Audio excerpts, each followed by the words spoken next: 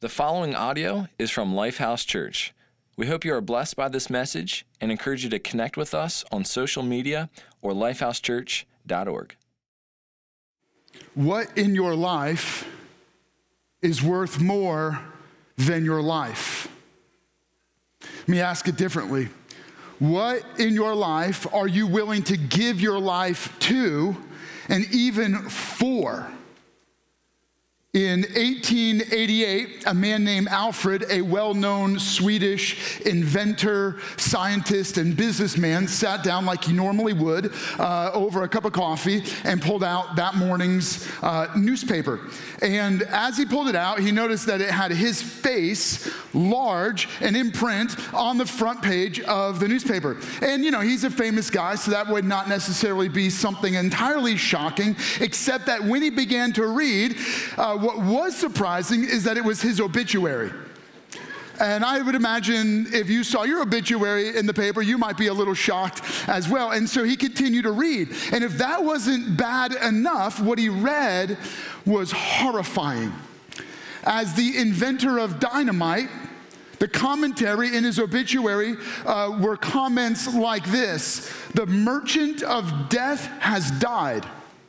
Dr. Alfred, who found more ways to kill people faster than ever before, has finally died." They had made a mistake. It was kind of one of those first early accounts of fake news. They had mistakenly got him and his brother confused. His brother Ludwig had died the day before in the East Indies. And so they mistakenly switched Ludwig for Alfred, and so they printed his obituary instead of his brother's. And so Alfred is horrified. Here's a guy who spent his whole life studying and learning and working. I mean, the reports of this guy: many sleepless nights, working day and night, laboring to earn and acquire and achieve and invent. And yet all of that, here he is late in life and toward the end of his life, after amassing $1.5 billion. Remember, we're talking about 1888. That's a lot of money today. Imagine how much it would be, 135 years ago or 140 years ago. Right? That's a lot of money. And even though he had acquired all of this, the last memories of his life, the last things people are going to talk about is, here is a guy who figured out lots of ways to kill people faster. This is going to be his legacy. This is how he's remembered. So all of his sacrifice, all of his hard work, all of his sleepless nights, all of his labors, all of his efforts, and the way he's going to be remembered is the merchant of death has finally died. And what would your story tell? Someone read your obituary and you've given your whole life to achieve or to acquire or to earn or build accounts. What will it have mattered? The reality is, if we succeed at the wrong things, we have failed.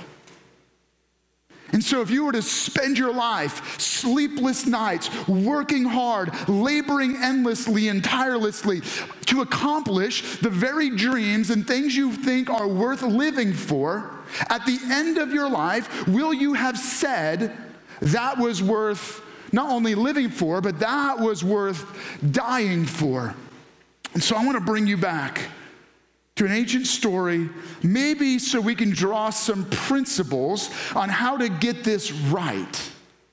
Meaning, so we don't spend our whole life trying to climb a ladder only to find out that the ladder was leaning against the wrong wall. So how do we get this right? And so I want to bring you to an ancient text. It's in the Bible. It's in a book of history in the Bible, in 2 Samuel chapter 23. The context is this. It's the story of this guy, David. David, as you know, becomes this great and renowned king of Israel, but he goes from being a shepherd or a farmer boy to being elevated, becoming the greatest king in all of Israel. And along the way, he fights these epic battles. He surrounds himself with these men, these warriors who he considers his closest and dearest friends. And at the end of his life, they're looking back and he's recounting stories and he's giving challenges to people. This is what I'm going to remember about my life. And so he first points to God, and then he starts recounting these stories. And as he's going through the stories, we come to this one, and it's found in 2 Samuel chapter 23, verse 13. During the harvest time, 3 of the 30 chief men came down to David at the cave of Adullam, while a band of Philistines was encamped in the valley of Rephaim. So here's the context. David has just recently, in this story, found out that he has been made king over Israel. So the former king had died in battle. David was actually out in hiding because that king hated him and wanted him to die and had spent many years trying to hunt David. David gets word that King Saul has died in battle, and now word has been sent to David. David, you're not only going to be king of the nation, of the people of Judah, but of the whole nation of Israel. And so now David's got soldiers with him, and the Philistines are encamped against him. So he's hiding up in the mountains. And so he's got this, Philistine army, a whole garrison of soldiers coming against him. And so there are stories that continue. And at that time, David was in his stronghold, and the Philistine garrison was at Bethlehem. David longed for water and said, "Oh, that someone would get me a drink of water from the well near the gate of Bethlehem." And so let's just pause right there. What's going on? So here's David. He's just kind of newly become the king. Maybe we could relate to this in our own nation, kind of newly taken on the responsibility where he feels like he's carrying the weight of a nation. And he's in hiding with some soldiers while another army is trying to take his life. And David, you can kind of just almost hear him sigh. He's only 12 miles from where he grew up. And he goes, "Oh, wishing for simpler times. Wishing for a time in life when it was a little easier, a little less stressful, when you didn't feel like your neck was on the line." And he kind of goes, "Man, I really wish." And he's remembering that well that he used to drink out of as a boy. When he was out with the sheep farming, he goes, "Man, I remember dipping in that well and just the cool, refreshing water." And he goes, "Man, what I would give to have a drink from that well again." And here it is. Here's the story. So the 3 mighty men broke through the Philistine lines, drew water from the well near the gate of Bethlehem, and carried it back to David. But he refused to drink it. Instead, he poured it out before the Lord. "Far be it from me, O Lord, to do this."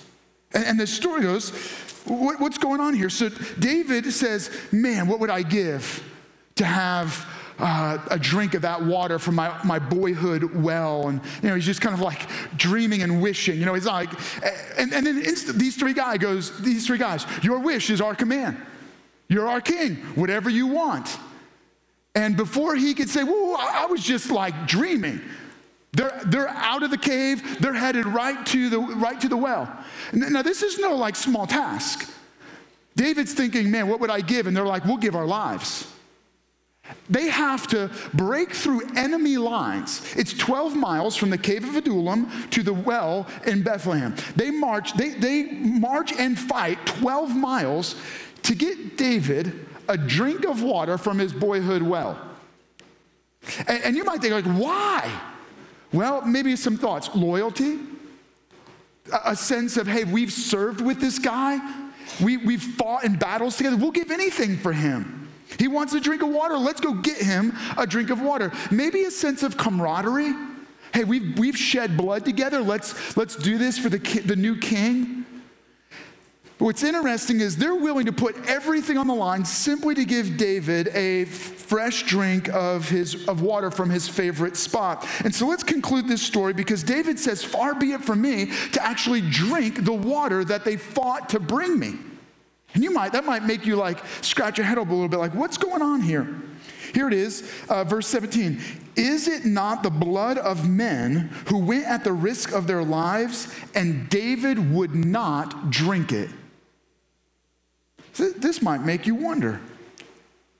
Here's David's, if we could just kind of get under the surface here and say, what's going on? Here's what David does. He looks at the situation. He sees the sacrifice of these 3 guys willing to put their life on the line just to get him a drink of water. And he goes, "This sacrifice is worth so much that I want it to be long remembered. I want thousands of years from now for people to talk about this. Here we are talking about a moment, because David didn't just drink the water. He said, this sacrifice is worth remembering. And so I want it to be poured out to God. And his point was, I could quickly enjoy it and it would give me a moment of pleasure, or I could offer it to God in worship and it will be remembered forever. And so I want people a long time from now to talk about this moment. And so why should we talk about this moment? Why was it worth David not drinking it so that we would remember it? It's for this reason, because there's a lesson we can learn from this story of 3 guys marching 12 miles through enemy lines to get David a drink of water. And it's this: our challenge is to learn from both the sacrifice of these 3 men and the sacrifice of David so that we can apply this principle to our life. And it's this: hold nothing back from God. What are you holding back? What are you holding on to? What are you keeping as your own because you believe it adds value to you? Here's what I know. Here's what you and I know. No achievements will ever overcome our failures. No filled bank accounts will ever make us worth more. No matter what we accomplish or acquire, it will never add to our life. We are not going to become more if we have more. See, the challenge is we're like Dr. Alfred.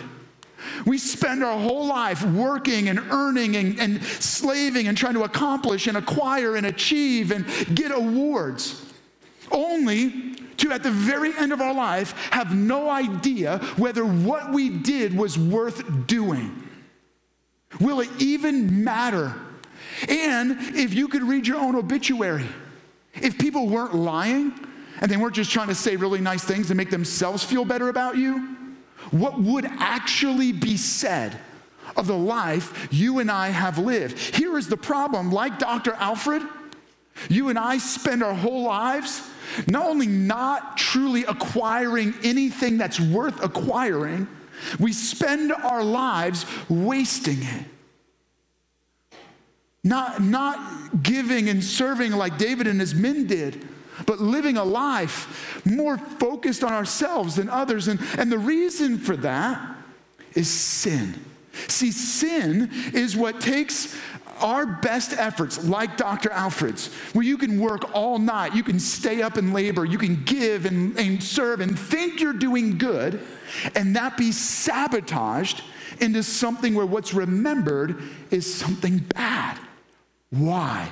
Sin. Sin corrupts our best motives. Sin sabotages our greatest desires so that it turns everything upside down. Sin is the driving force of every one of our lives. It's like our core instinct.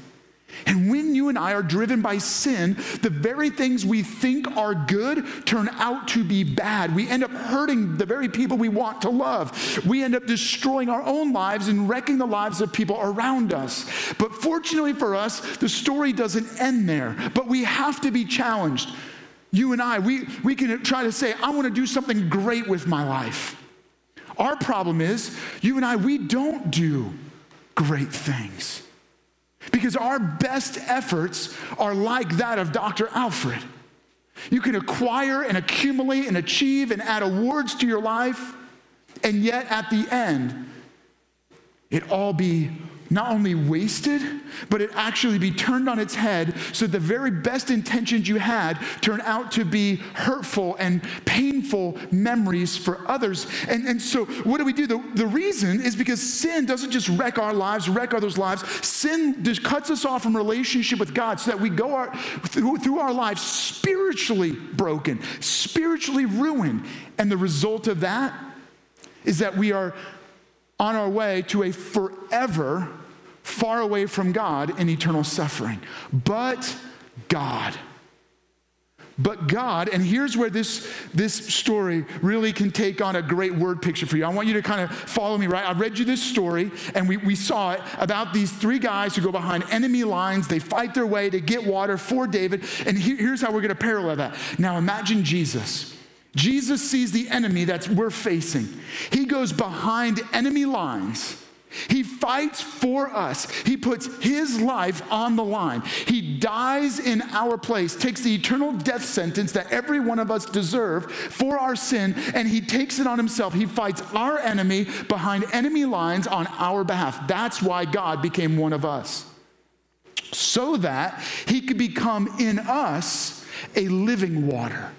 So that when we are parched spiritually and we're thirsty in every aspect of our life, we can draw from the well of the living water of Jesus Christ, who becomes in us the renewal of life. Because when you believe in Jesus by faith, he not only forgives you of sin, but he gives you new life because his spirit becomes alive in our spirit. And when that happens, we have the living water of God in us, refreshing us, renewing us, so that if you would imagine David drinking that water, how refreshed he would be. But as God gives us that new life, he then calls us to pour our life out. Okay, you follow the parallel so far? He calls us to pour our life out as a sacrifice in response to him. So follow me here. Jesus is not an example of how to live. Jesus isn't the metaphor. Jesus is Lord. He is our leader. He is our Savior. He is our King. Because he is our King, we follow him. And when you follow Jesus, you begin to live a new and different life so that you hold nothing back from God. Now I get it. This isn't like easy spiritual living. This isn't, Christianity for the lighthearted. This is actually the heavy cost of discipleship. This is the expensive part of actually living a life following Jesus. He gives his life for you. He gives everything to you. But then when he comes to you, he went behind enemy lines. He becomes our living water. Then he says, when I give you new life, I'm asking you to pour your life out for me in worship. So how do you take from this ancient story and then apply it to our lives? Well, here's what I want you to take hold of. We're going to read verse 16 again. So the three mighty men broke through the Philistine lines, drew water from the well near the gate of Bethlehem, and carried it back to David. And the first thing you notice is this. These guys were willing to give everything, right? They had families. They had children. In fact, their children played together. They lived together. And these guys, David didn't even really mean he didn't send them to get him water. He just said, I really wish I had was a drink from that well. And they go, your wish is our command. Bam. Your desire becomes our desperation. And what's the principle? Holding nothing back means we don't hold back our life from God. Did you catch that? I would encourage you to take notes today. As you're taking notes, this is that moment where you want to pause and you want to write that down. You want to type this into your smartphone or tablet so that you don't forget it. What does it mean to sacrifice in response to what God has given us? As we look at the sacrifice of Jesus Christ, again, we're not trying to be Jesus. We're trying to be like Jesus. And so we learn from this example, what do these guys do? They jump at the smallest wish of their commander. I wish I had a drink of that water. Bam, your wish is our command. And they go marching, they go running 12 miles to get him a drink from a well behind enemy lines. And our challenge today is this. What we can look at in this example is, am I willing to give my life, or am I holding my life back from God? Because sacrifice means that I am not holding my life back from God. The example of Jesus, and I say that, Jesus isn't just our example, he's not a metaphor, but the way of Jesus. Do you want to hear how Jesus lived his life? Well, let's jump ahead. Here's a guy named Matthew. Matthew wrote out the account of the life, teachings, death, and resurrection of Jesus. This guy, Matthew, he actually eventually became a missionary to Ethiopia and was stabbed to death for telling people about Jesus. Before his death, of course, he wrote this account of the life of Jesus. And in it, he records one of those moments Jesus is teaching. And it's here, Matthew chapter 16, verse 24 through 26. Jesus says, if anyone would come after me, he must deny himself, take up his cross, and follow me. The cross in Roman times was this picture of death. You got to be willing to take up the instrument of your own death. You have to be willing to die to yourself, die to your ways, your agenda, your ego, your pride, your interests, in order to follow me as your king, as your Lord. For whoever wants to save his life will lose it, but whoever loses his life for me will find it. What good will it be for a man if he gains the whole world, yet forfeits his soul? Or what can a man give in exchange for his soul? So Jesus goes like this. Look, if you're looking out to get and acquire and achieve, you might get that stuff on earth, Dr. Alfred, and yet lose everything. What could you give? You can't give anything for your soul. She's saying, I'm giving my life for you, and I'm giving you new life. When you receive that new life, when you receive that living water, are you then willing to pour it out? Are you willing to die to your ego, your pride, your own desires, those addictive behaviors that push you to do the very things that hurt you? Are you willing to die to that?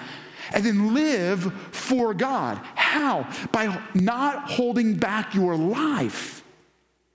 If I follow this example, then if I follow the way of Jesus, then I can learn from this challenge that sacrificing my life means I'm willing to give up my time. I'm willing to give up everything about my life, my dreams, my talents, right? These guys were willing to die for their king. So they use their abilities, they use their fighting skills in order to go behind enemy lines to bring back a sacrifice. And I think similarly what we can draw from this example is, what are we willing to give in response to the sacrifice of Jesus Christ and how we've received new life? And a great quote I think that we can use to illustrate this is from President Woodrow Wilson, who said, "I would rather fail in a cause that will ultimately triumph than to triumph in a cause that will ultimately fail." And so here is my challenge to you. I want to challenge you to respond to hell's selfishness with heaven's service. Heaven calls us to serve, right? How are you going to give your life to God in something that is worth living for and even dying for? Well, it means I serve God by serving others. It means I have to discover my part within God's greater story and then begin to be that part and do that part. That means I have to find my part within the church. Not just a church, but within the church. What is your unique gift? What is God's unique role that He's put in your life? If you are not being and doing your part, the body of Christ suffers. Meaning God's purpose, God's desire for the world around us is not being accomplished because you and I are selfishly not serving the church and our community. Imagine you can thwart the desires of God by selfishly holding back. So we've got to muster it up and say, because of what God has given me, because Jesus has forgiven me, and He has given me the Holy Spirit, now I am willing to give my life. And the way I'm going to give my life is by serving God, by serving others, responding to hell's selfishness with heaven's service. That means I've got to be willing to respond to hell's hate with heaven's healing. How do you offer healing? That means you got to be willing to offer vulnerability in moments of conflict. When there's dispute and anger, you're willing to be vulnerable. You're willing to be the tenderness and the love and the sensitivity of God. Because that's how God begins to heal the pains of the world we live in. It means that we're willing to respond to criticisms by creating.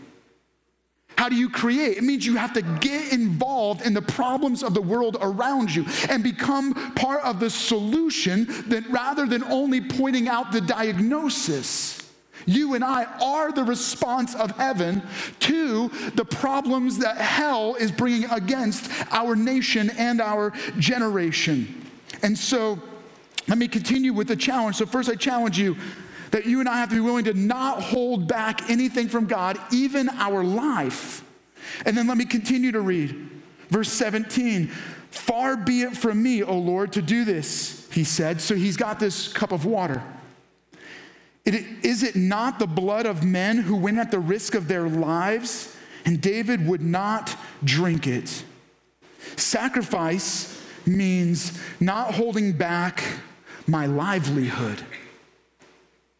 And I want to pause, because when I say that, I know when I wrote it, I cringed. And maybe the moment I start talking about money, you cringe. Because you and I have kind of an instinct. There it is. They're out to get something from me.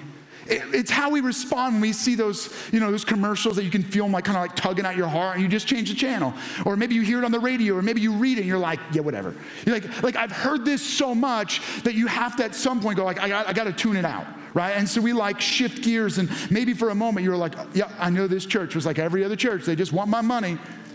I'm not asking for your money. I'm asking you to consider the example of these men. And when you think about the fact that God has called us to hold nothing back, that has to include our livelihood.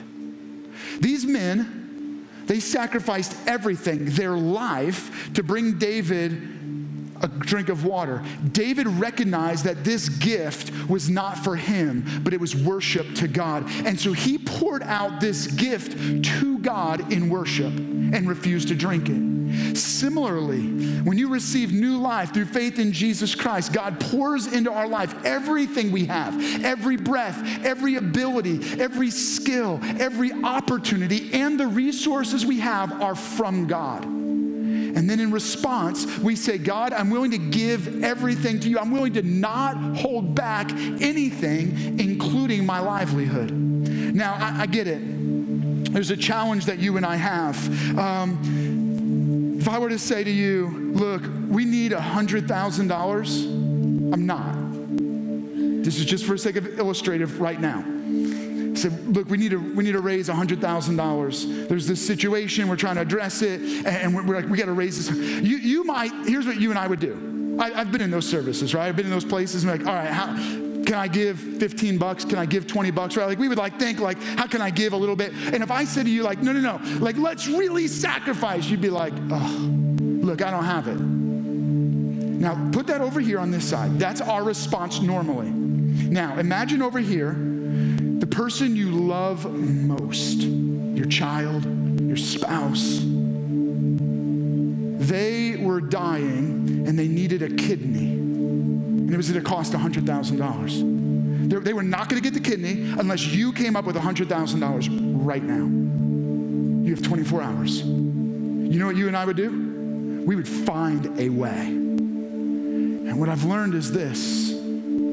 Our willingness to radically sacrifice is directly connected to our personal sense of desperation. The more personally desperate I am, the more I'm willing to sacrifice anything, including my life and my livelihood. If I needed to raise $100,000 right now in order to save one of my children's life, I would give up. There's not anything I wouldn't give up. When you know that God has called us to be his response to the needs of the world around us, on the other side, we tend to lean far more on the scale toward greed than we do toward generosity. But I want to challenge you, respond to hell's greed with heaven's generosity. We are the response of God to the crisis around us. I shared that story with you guys, that story about Dr. Alfred. After he read his obituary, he was so upset that he immediately got in his carriage, rode straight to his attorney, where he had them rewrite his entire will. Remember, $1.45 billion, so that he would not be remembered as a merchant of death.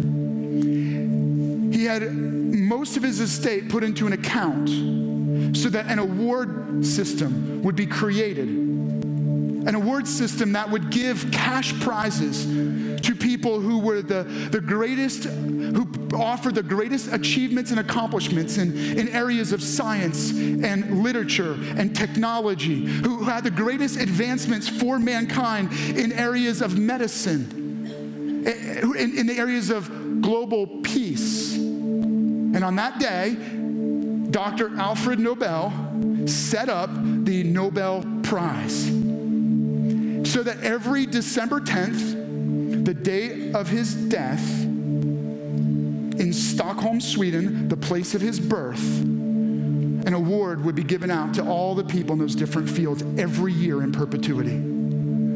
Because he made a decision. He said, that's not how I'm going to be remembered. I'm willing to give everything I have to just change my reputation and make a difference in the world around me. That's pretty incredible. So what is our response? Our response is, am I willing to open up my own financial well-being? I'm not telling you this just to appeal to your heartstrings. I'm saying this is right and good. If you understand that everything you have is from God, then you're not going to hold anything back from God. And so the principle is this: give sacrificial generosity. That's the principle. The pattern is that we see throughout Scripture is this idea of tithing, which is just an archaic word that means giving 10% of my income to God. That's not the law. That's just a pattern we borrow that we see throughout Scripture. So don't get all caught up in the 10% like that's the rule. It's just a way. And I want to respond to God that way. But don't make it about 10%. Say, God, how can I give above and beyond? How can I live on less to give more? Remember, you're giving to eternity. You're giving to what matters. So give to God first. Give to God by giving to others. Give to God by giving to and through the church. And I don't apologize for that, because I believe that we're part of the greatest mission on earth. I believe the church is doing the greatest good in the world around us, because the good we do doesn't just matter for this moment. It doesn't just matter for a generation. The good we do, it lasts forever. So when you give to eternity. Give to God knowing that your giving, your investment matter forever. He is no fool. Jim Elliot, a man who later died for his faith in Jesus Christ as a martyr as he went on the mission field, he said, he is no fool who gives what he cannot keep to gain what he cannot lose. And then I love one of my all-time favorite quotes. This chaplain who works in the foster care system, he wrote and said this: I want to stand before God sweaty and tired and broke because I invested my life and resources in the kingdom of God and for the benefit of others.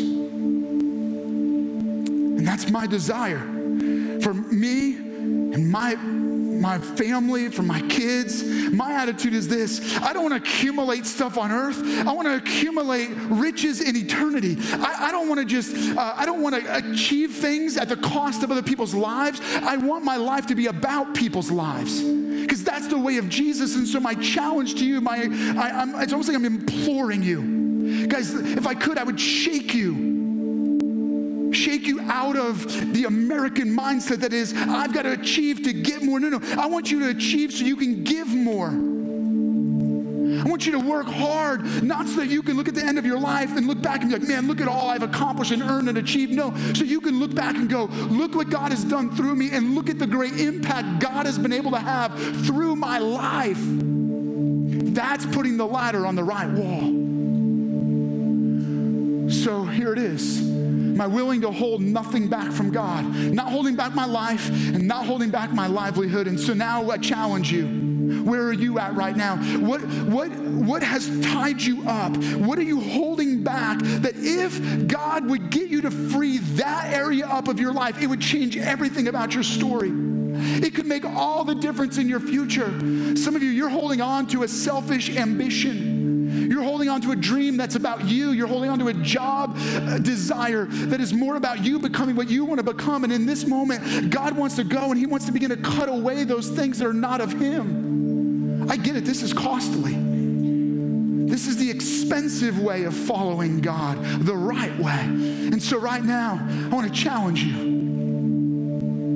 Some of you right now, your first step is that moment when you look at your life like Dr. Alfred, and you got to say, I've gotten it all wrong. I've been living a life pursuing sin, and I'm willing to surrender my life, receive Jesus Christ as my Lord and Savior, and begin new. Others of you believe in Jesus, but you've been living for yourself. And this is your moment when you're willing to say, yes, God, I offer and I surrender all. I'm holding nothing back.